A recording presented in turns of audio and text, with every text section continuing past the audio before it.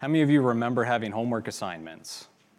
Remember having homework assignments? A few of you raised your hand because you're admitting that you did remember to do your homework. Because sometimes that does not happen on time.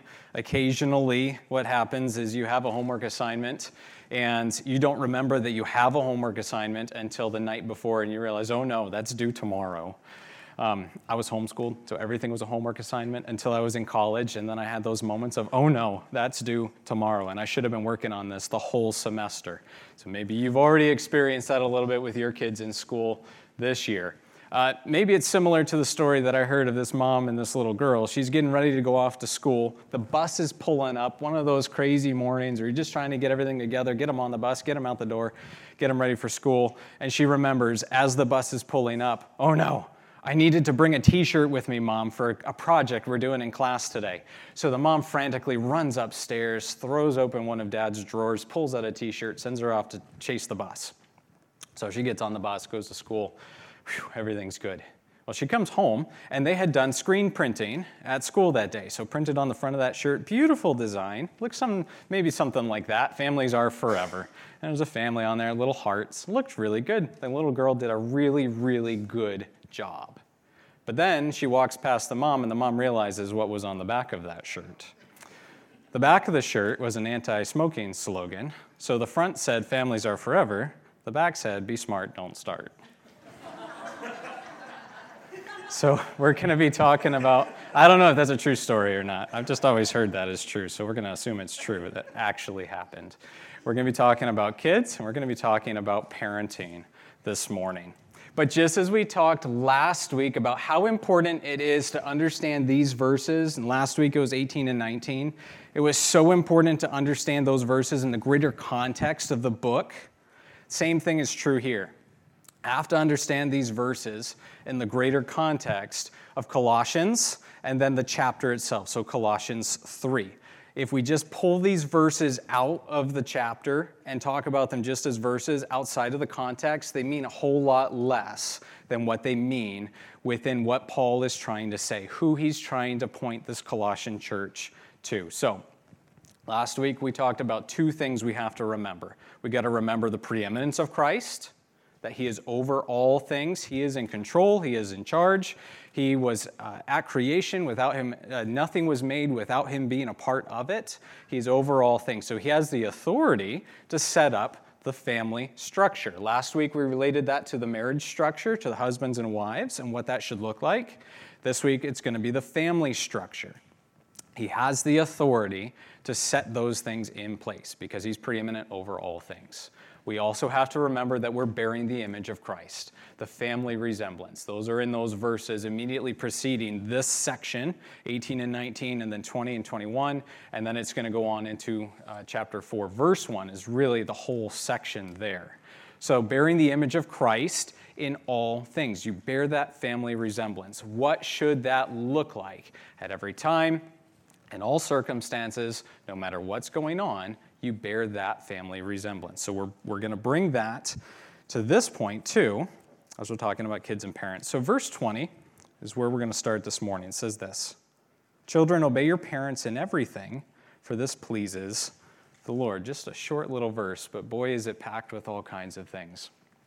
One of the hardest things that I have done yet is parenting three gorgeous little girls. It's hard work to be a parent. They are gorgeous. You've seen them running around, and I'm going to brag on them all day. They look like their mommy, but they've got the sneakiness of their daddy. And all of them are born, like every other person, are born with a sin nature, totally depraved. That's how God describes us. Before Christ, we're born with that sin nature, totally depraved.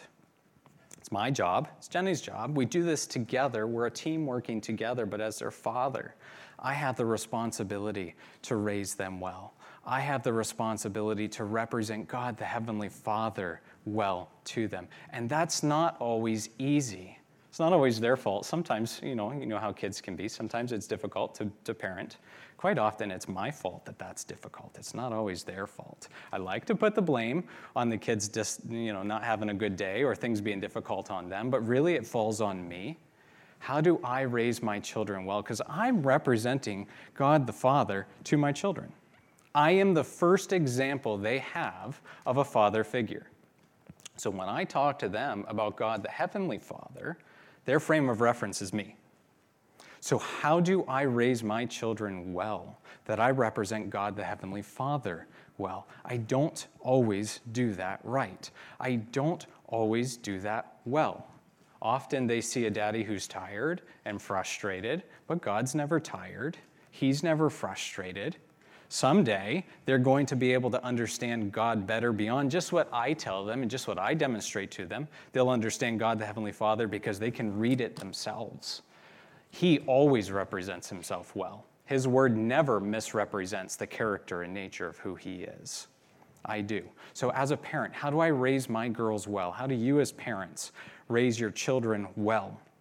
That then they recognize the life of Christ that is within them, because what we're going to come to in a minute is that these children that Paul is talking to, they have the life of Christ in them because they're part of the church. How do we help them to recognize and see that life of Christ that is in them and what that should look like and how that fits in with the greater context of the church? That's what we're going to try to tackle this morning. So Paul is speaking to children. So the fact that he is addressing them as the children that are a part of this church, he says it here. He says it in Ephesians. Ephesians chapter 6, 1 through 4 is going to be our parallel passage today. Just like last week, we looked at Ephesians to rely pretty heavily on Paul being more flowery in his description of husbands and wives and the marriage relationship, what that should look like. Last week, we're going to rely on Ephesians 6, 1 through 4 this week. It's those parallel passages. Paul's just having a chance there to say more in his letter than he says here in Colossians. Same heart, same goal, same God, just a different audience that he's speaking to. So he's talking to the Colossian children here as part of this church. The Ephesian children are part of this church. But when we look at the end of this letter, he also says that this letter should be read to the church in Laodicea. So those children that are part of that church are a part of the church. They are a part of it. They're believers. And everything that is in this letter up to this point is for them, unless it is specifically said for husbands and wives, and we'll look later on about slaves and masters, unless specifically talking to somebody else. Everything that's in this letter has been for those kids. They are a part of that church. They are important, they matter, and that's why Paul is addressing them. They're part of the church there, not the church someday, part of the church now. And we do our kids a disservice when we don't include them within the life of the church. I think we do a good job here at Galilee of including kids in the life of the church. There's always more ways that I'd love to see that happening. There's always more ways where I say, hey, let's try this, let's do that. But kids are a part of the church of today, not the church of tomorrow. They're a part of the church now. And I love seeing the kids come up here and to sing for us. But often we have youth. I'm not going to say kids because they're not all kids. They're youth. Back there as greeters. We have youth that's up here on a Sunday morning doing our worship for us. It's been fun to see Michael as he's continued to learn to drum and all kinds of stuff. I didn't realize how many instruments he played. But seeing the youth of our church having a role and a purpose here in this church. Now, there's different stages of life. There's different phases of being a kid that it's easier to get involved than others. I remember my parents, when we were real little, trying to keep us sitting in a Sunday morning service, and that was varying levels of success. And some of those stories are pretty funny, and I can share those with you later. Not all of them are about me. Brian's going to ask later. Some of them are about me. There's different stages of life that are easier than others to have your kids involved in the life of the church. But there were a couple of things in particular that stood out to me growing up that helped me feel like that even as a little kid, I was a part of the church. Sunday evenings, I got to take the offering. So as a kid, that was huge. I loved doing that. Didn't always work on Sunday morning. There's just a different flow to the service. But Sunday nights, it was often the kids who would go up, and two of us. One would go down one set of aisles, one would go down the other, and we would take the offering. I felt like I was a part of the church. I had a role to play. The other thing that was huge was I had a chance to be able to pray with the church. So Wednesday night was our prayer meeting. So it didn't work when I was a real little kid, and got to a point where I was able to sit through the devotional that my dad would lead and the songs that we would do, and then we would go to prayer together. And it didn't work when I was little, but I reached that point where I could do that. And I would sit there and listen to all these prayer requests coming in. We're praying for so-and-so because they have cancer. We're praying for this person because they got surgery tomorrow, and that person needs a new job, and this person needs a new car. We'd hear all these different prayer requests. And as a kid, I'm listening to those. And then we had a chance to go and sit together in prayer, and listening to those senior saints pray was incredible. It was one of the things that I feel really helped form who I am, just listening to those people pray.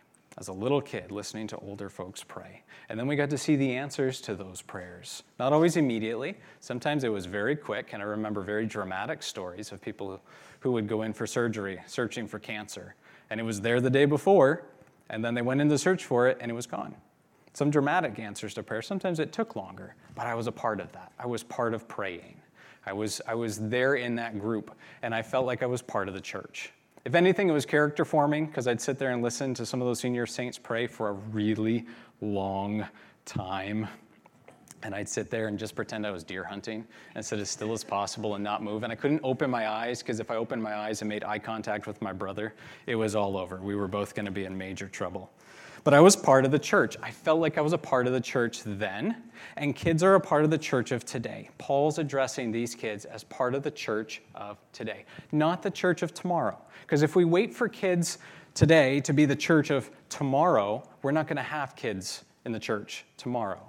They're part of the church of today. We need to invest in them as part of the church of today, not waiting until they've reached a certain age, not waiting until they get bigger and mature enough.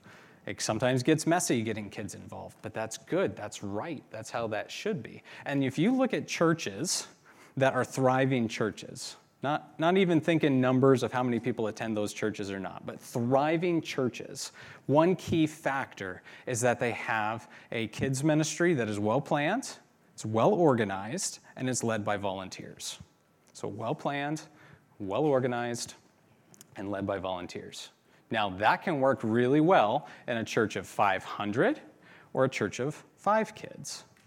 And it doesn't even have to be high budget, doesn't have to be high energy, doesn't have to be led by just the teens and the young adults of the church to see it be really successful. I've seen some of those churches, and it's awesome. They do an incredible job. One of the churches that I got to work with and got to see their kids ministry when I was in Pennsylvania, their main auditorium was on the ground level, but then they had a basement level, which is where all of their kids' ministry was. And depending on which class your kid was in, they'd sign in and take a slide to their classroom. It was awesome. I don't remember if I took the slide down or not, just to kind of check it out, but it was so, so cool. You don't have to have a slide or a high budget or strobe lights or smoke machine or whatever going on for it to be an effective kids' ministry. It needs to be centered on God's word. It needs to be discipleship driven. It needs to be well planned, well organized, and it needs to be led by those volunteers. And that works well in a church of 500 kids or a church of 5. But it's so important for those kids to be able to have those teachers to come alongside what the parents are hopefully doing at home. We'll talk more about that. Come alongside with what the parents are doing at home. It's good for those kids. It's good for the parents to be able to have an opportunity to sit and to listen and to know that their kids are getting that good education, that good training in another place as well, but it gives them a break. But it's good for the life of the church. It's good for the life of the church. Kids are a part of the church of today, not the church of tomorrow. They're part of the church of today. And I'm so thankful for what we have here at Galilee in our nursery and in our Lighthouse Kids team. So if you are part of nursery or Lighthouse Kids in some way, could you stand up? You had no idea I was going to do this, but could you stand up? Okay. Thank you. Let's give them a round of applause. Because I really am, you can sit down. Eva's like, I really am thankful for the work that they do. And we have a whole team back there in nursery right now and in Lighthouse Kids right now. I'm so thankful for the work that they have done to help train up and see our kids have a good time in nursery, a good time in Lighthouse Kids, but it's based around God's word and helping them feel like they have a part to play here in the church. And we see it in things like worship time. They're able to sing songs with us. We see it in ways that they help handing things out or being a part of greeting or whatever the case may be. So I'm very thankful that we have a team that's committed to caring for our kids.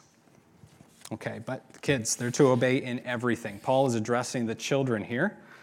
So he's addressing the kids. He says they're to obey in everything, but really we can apply this same type of question to adults that are listening in too. So he says, children, obey in everything. And often what happens, even if we don't say this out loud, but he's talking to the kids. So kids, you can just think for yourself, how often do your parents ask you to do something?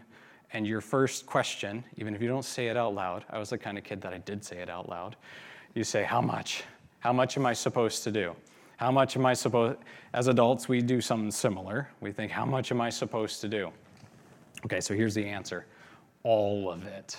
You have to obey in all things. You got to do all of it. Why do we do all of it? Well, we're going to come to that part in just a minute. But that is the measure of their obedience, is all of it. That's how you're supposed to obey. In everything, you do all of it. If you look at Colossians 6:2, it goes even a little bit step further. Obey in all things. And it talks about commandment number 5 from Deuteronomy. We'll find where it is. From Deuteronomy 5:16. Commandment number 5 is honor your father and your mother. And it says this is the first commandment with a promise that it may go well with you and that you may live long in the land.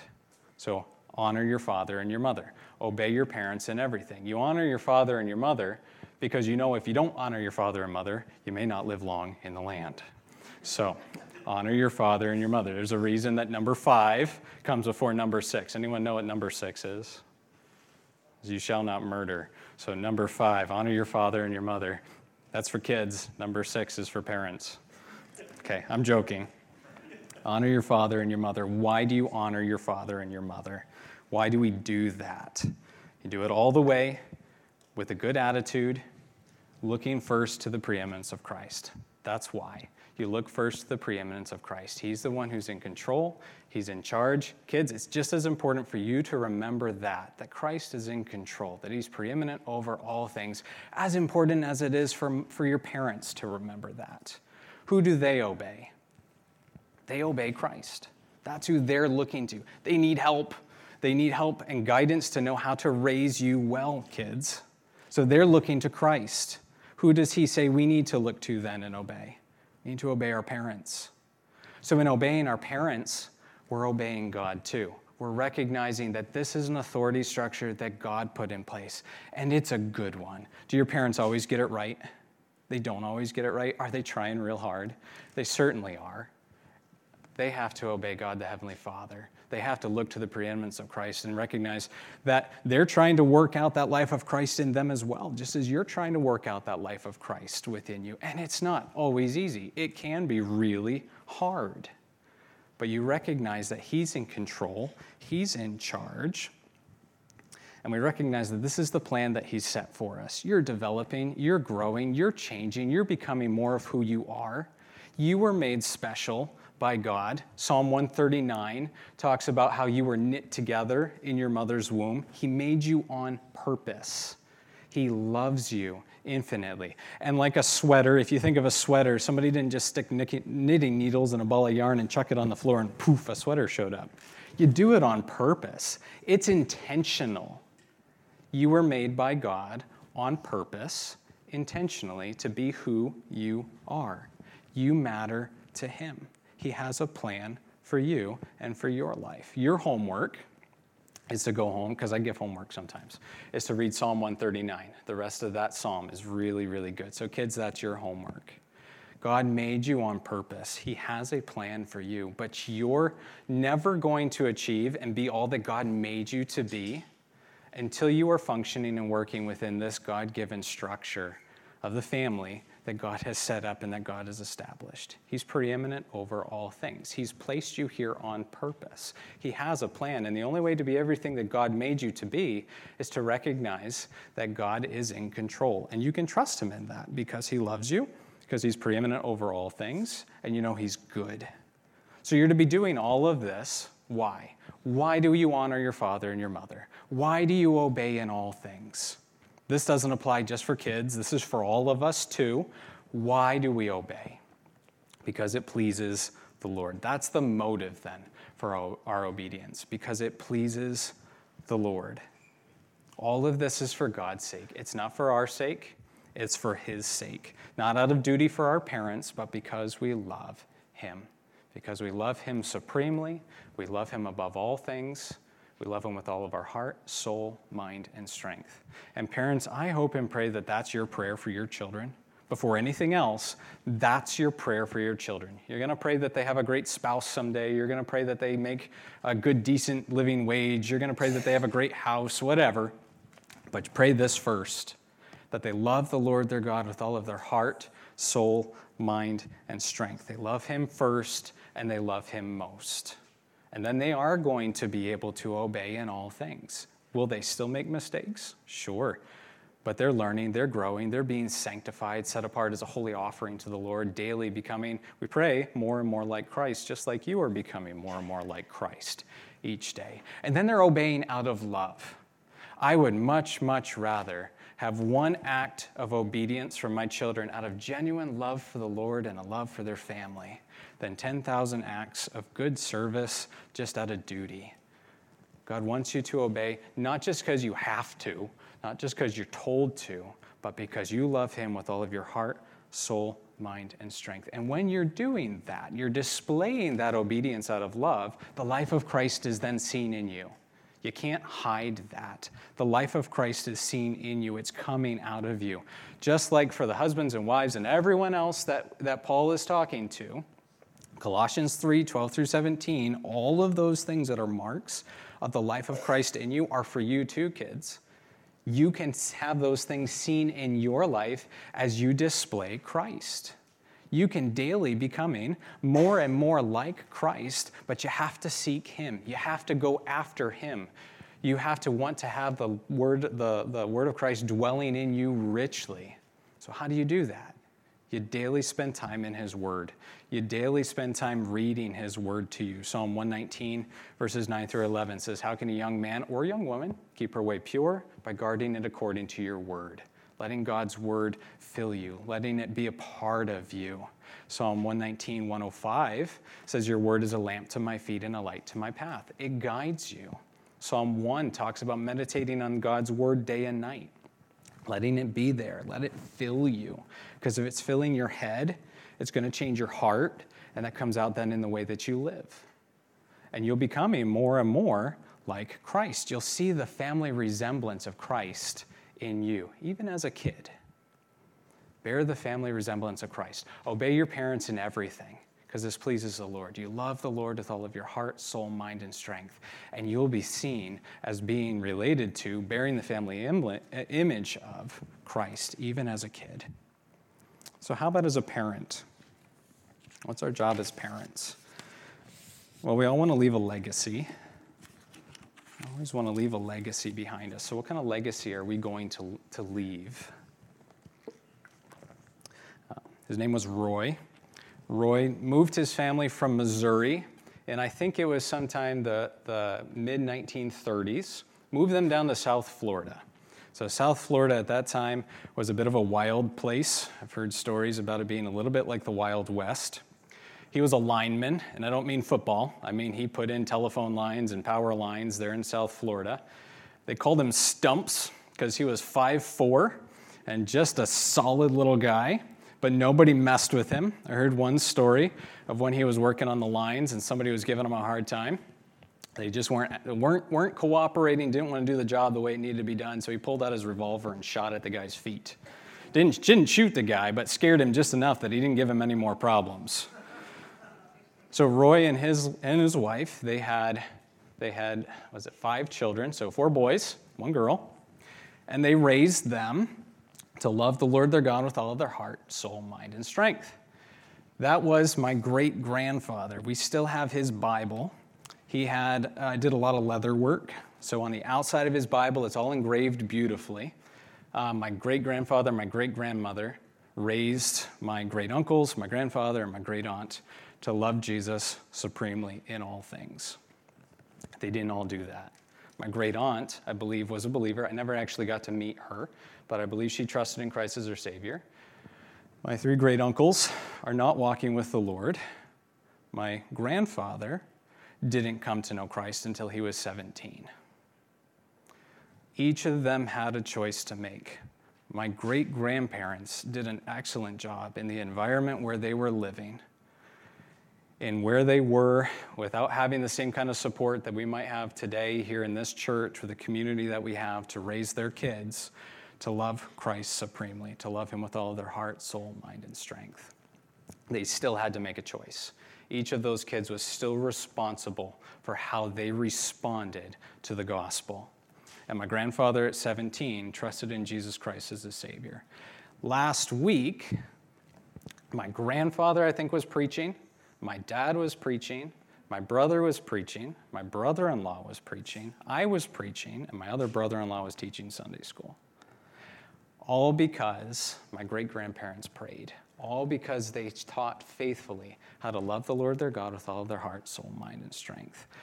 I'm here because God convicted my heart, but it was only after my grandmother prayed for a long, long, long time that I would be a pastor. I always remember her as when I was a little kid. She'd give me a hug. She always had a lot of lotion on her arms, so you kind of like squeeze out of her arms.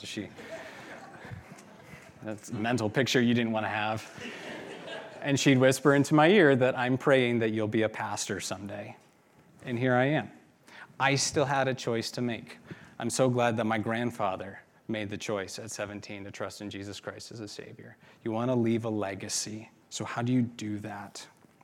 Verse 21 says this. It says, "Fathers, do not provoke your children, lest they become discouraged." And again, we're going to look pretty heavily at at Ephesians 6 and verse 4 to help us through this one as well. But fathers, don't provoke your children. Ephesians says, don't provoke your children to anger, lest they become discouraged. It's really easy in our parenting to be inconsistent. That's one way that we can provoke our children to wrath, is being inconsistent in our parenting. It is so important that you, as a husband and wife, as a parent team, are working together to raise your children well, to do that unified, because kids can often be really good at pitting one parent against the other and being like, oh, Dad said I could do this. And Dad really did not say that. So then you have to go and find out, what did you say? Who said it? Be unified in that. Be consistent in your parenting. Consistent first in the example that you're living for your children, that they see it lived out in you. You're not just going to say it, you're also going to live it. But you are setting those guardrails for the lives of your children. And when those guardrails are not steady, they're always moving, constantly shifting, they never quite know what to expect. That's a rough environment for a kid to grow up in. That's really hard. Even as believers, when they have God the Holy Spirit working inside of them, as these kids are that Paul is addressing here in Colossians and Ephesians, even when you have the Holy Spirit living inside you, if the guardrails of your life are constantly moving, that's hard. That's rough. They don't quite know what to believe or what to follow because things are changing. You got to be consistent. It's only so long that Jenny and I could work in a kids ministry, traveling around the state and primarily here in Southern Maine, before we would see those stories and see the examples of kids growing up in homes where the only consistency was inconsistency. There was no stable home to go back to. They didn't know, was mom going to have a new boyfriend when they got home from school? Were they going to have food? What time would they go to bed? Would they even be able to get in the house? And I saw that happen not just on the parent level, but there were a number of kids that we worked with, primarily up in our Camp Good News area, that were being led by or raised by their great-grandparents, because even their grandparents weren't stable enough to care for them. We have a chance, parents, to be consistent with our kids, to raise them in a way that displays not only in the things that we say, but in the way that we live. Consistency that shows that you love the Lord your God with all of your heart, soul, mind, and strength. We don't want to provoke our children to wrath, to anger by our inconsistency in our parenting. Sometimes that happens because we're too busy to slow down and pay attention to what's going on. Sometimes we just don't focus on ourselves and knowing that this is for me, I'm going to share it with them, but it's for me too. Got to be consistent. Don't provoke your children to wrath in your parenting, because we can lead them down a path unintentionally that leads them away from the Lord. Now, one thing that has to be said here, and it has to be said really carefully, You're not responsible for the eternity of your children. You're not responsible for the eternity of your children any more than you in your own strength was responsible for your own eternity. Who is responsible for our eternity? It's Jesus Christ. When we've trusted in Jesus Christ as our Savior, we fall on him as the one who did the work and paid the sacrifice, paid the price to redeem our souls, and we accept that as a free gift. That's salvation. We accept the gospel, the good news of Jesus Christ. That wasn't our doing, that was his work. Not by works of righteousness, which we have done, but according to his mercy, he saved us. We accept that for ourselves. That is exactly the same thing that your children have to do. They have to recognize that Christ is the one who redeems their soul, that he is preeminent over all things. He's the only one who can take the punishment for their sin. Some of you have done a really, really good job of presenting Christ to your children. Some of you have done an excellent job of following that up with a consistent walk, consistent talk and a consistent walk, and your children have not followed the Lord. It's not your fault. We want to think it's our fault. We want to think, I did that to my kids. And sure, we can mess up. We can make mistakes, and that might lead our children to do something that they followed our example on that. But in the end, they have a choice to make. They have to choose. Am I going to accept Christ for who he is and what his word says? Or am I going to reject that? As parents, we do have a chance to lead them down a good path, but ultimately it's their choice. They have to make a decision. What can we do then to help lead our children down a good path, that they recognize the goodness of who God is, they recognize his preeminence, and they want to see that life of Christ coming through them? Paul Tripp, in his book titled Parenting, says we are to create a God consciousness and a God submission in our children.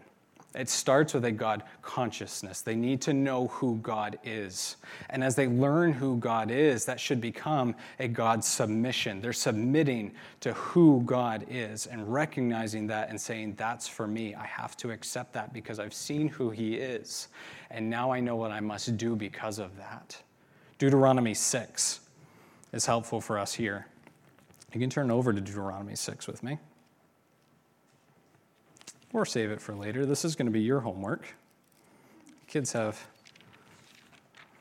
what do we say, Psalm 139. You have Deuteronomy 6. There's your homework to do this afternoon or another day. Here's what verse 4 through 9 say. Hear, O Israel, the Lord our God, the Lord is one. You shall love the Lord your God with all your heart, with all your soul, with all your might.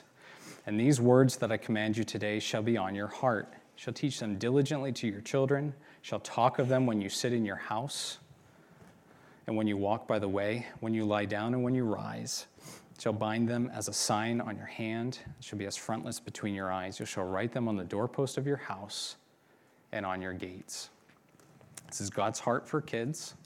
This is God's heart for parenting.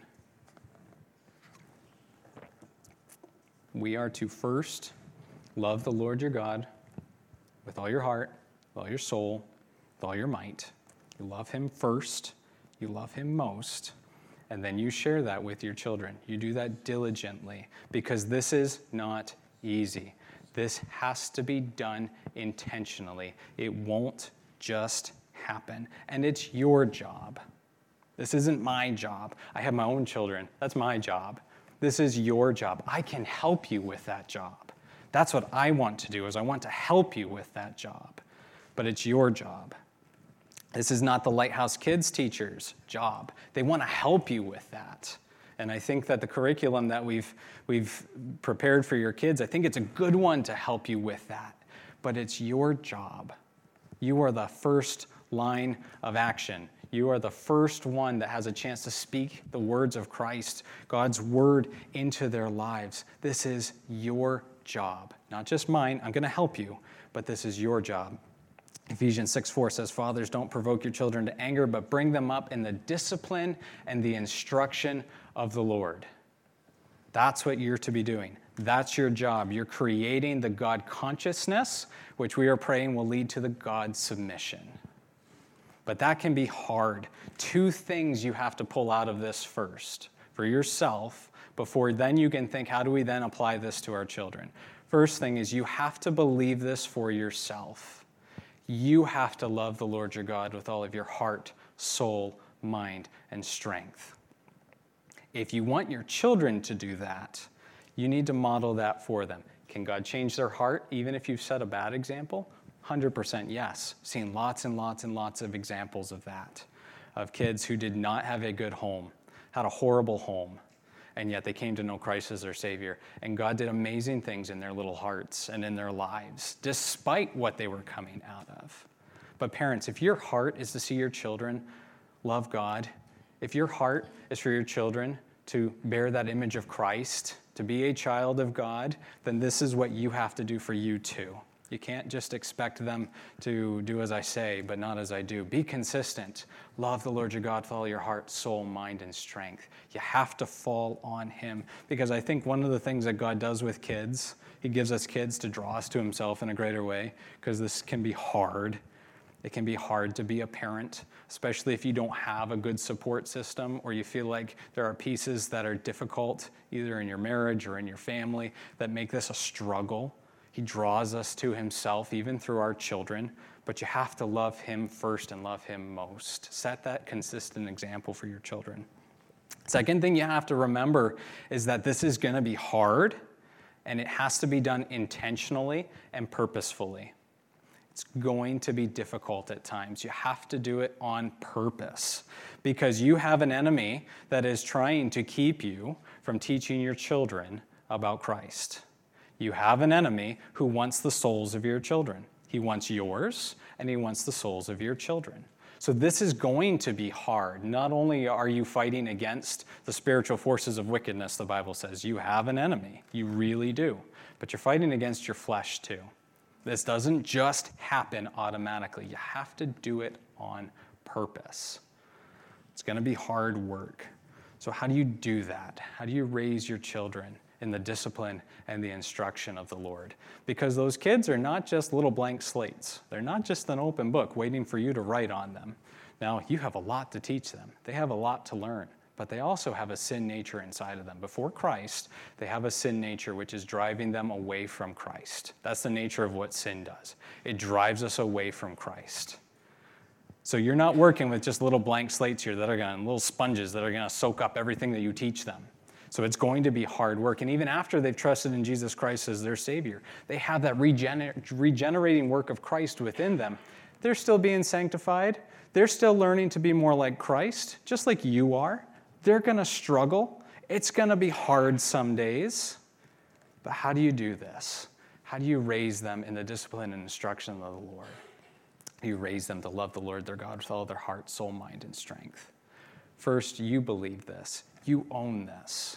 You display that Christ-likeness in you. And then you intentionally, purposefully set aside time to speak to your kids. That might be personal family devotions together.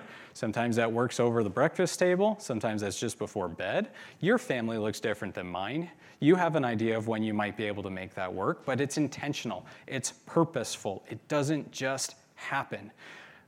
I've been in kids ministry for 10 years, and then we're now a year here at Galilee. It still has to be intentional and purposeful, even with all the different strategies and ideas I had through kids ministry over the years and having grown up in that environment. It is still no less difficult. We have to do it on purpose, or it doesn't happen. So be intentional about spending time in God's Word together. Be intentional about looking for those opportunities to speak the goodness of who God is into their life, whether that's through prayer together, praying for people, thanking God for things. As issues and needs come forward, you can pray together with them. You can thank God then when you see answers. You can thank God for the fun things you get to do together, for glorious days like He's given us today. Take those opportunities. Too often we miss those opportunities. We're human. We're still developing to be more like the image of Christ. So we miss those opportunities, but you got to look for them. Intentionally, purposefully look for them. Then you can talk with them of the things of the Lord when you drive to soccer practice, when they're getting ready for bed, when you're getting up and you're having breakfast, when you're going and walking the dog. Whatever the case may be, you look for those opportunities. Be purposeful. Be intentional. Look for the times when you can share the goodness of Christ with them. It will be hard, but it's always going to be worth it. You are seeking to bear the image of Christ, the resemblance, the family resemblance to Christ in your parenting. For your kids, they're seeking to bear the family resemblance of Christ as children here in the church now, because you are part of this church. Not the church of tomorrow, part of the church of today. And your job is to obey your parents in everything because this pleases the Lord. You obey because you love the Lord your God with all of your heart, soul, mind, and strength. You bear that family resemblance as a kid. Parents, our job is to create that God consciousness, that God submission, then, Lord willing, in our children. To love the Lord our God with all of our heart, soul, mind, and strength. To bear the family resemblance as a parent. To raise our children well, that they love God first and they love him most. Will it be hard? Yes. Is it always worth it? It's always worth it to seek to bear the family resemblance in our families.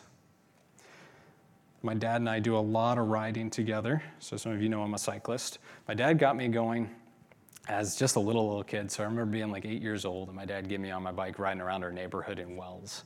And my mom, I'd come back and I'd just be shattered and ride so hard to try to keep up with my dad. And sometimes I could do it, sometimes I couldn't. My mom being upset, like, you push him too hard. I loved it. And it kept me going all the way through as I got older and through high school. We'd go do group rides together. And sometimes I could stay with the group. Sometimes I couldn't. Sometimes I'd go off the back of the group and I'd just catch up with them when they'd stop for bagels.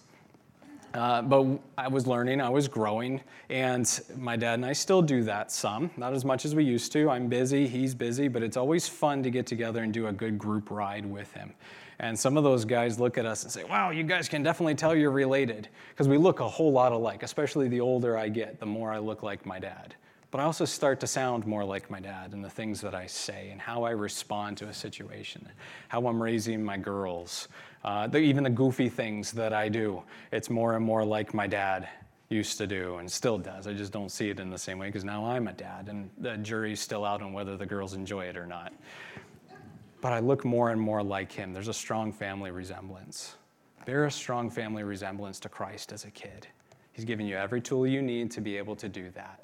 Bear a strong family resemblance to Christ as a parent. He's given you every tool that you need to do that, to then bear a strong family resemblance to Christ in your family. Let's pray. Father, we thank you for this morning. I thank you that we're not left to do this all alone. This is hard work. As a kid, it's hard work growing up and learning all kinds of new stuff every day. Every day is brand new. Learning new stuff, and then learning how to bear your image as a kid. Not every kid's doing that. Not every kid wants to do that. So then for a kid to work hard to bear the image of Christ is just hard work. But you give us the strength to do that. You promise to never leave us or forsake us. And you promise to be our helper. Father, it's hard to be a parent. So many forces grabbing for our kids and voices and ideas and agendas. And Lord, it's hard. But you give us everything we need to accomplish that, to bear your image well for our children to see, but then for the world watching on as well. And I pray that we can bear the family resemblance, the image of you in our families, that others might see us, see our families, and not see us, but to see you and want to know more about who you are as a result of your life working in us and flowing through us. It's in your name we pray. Amen.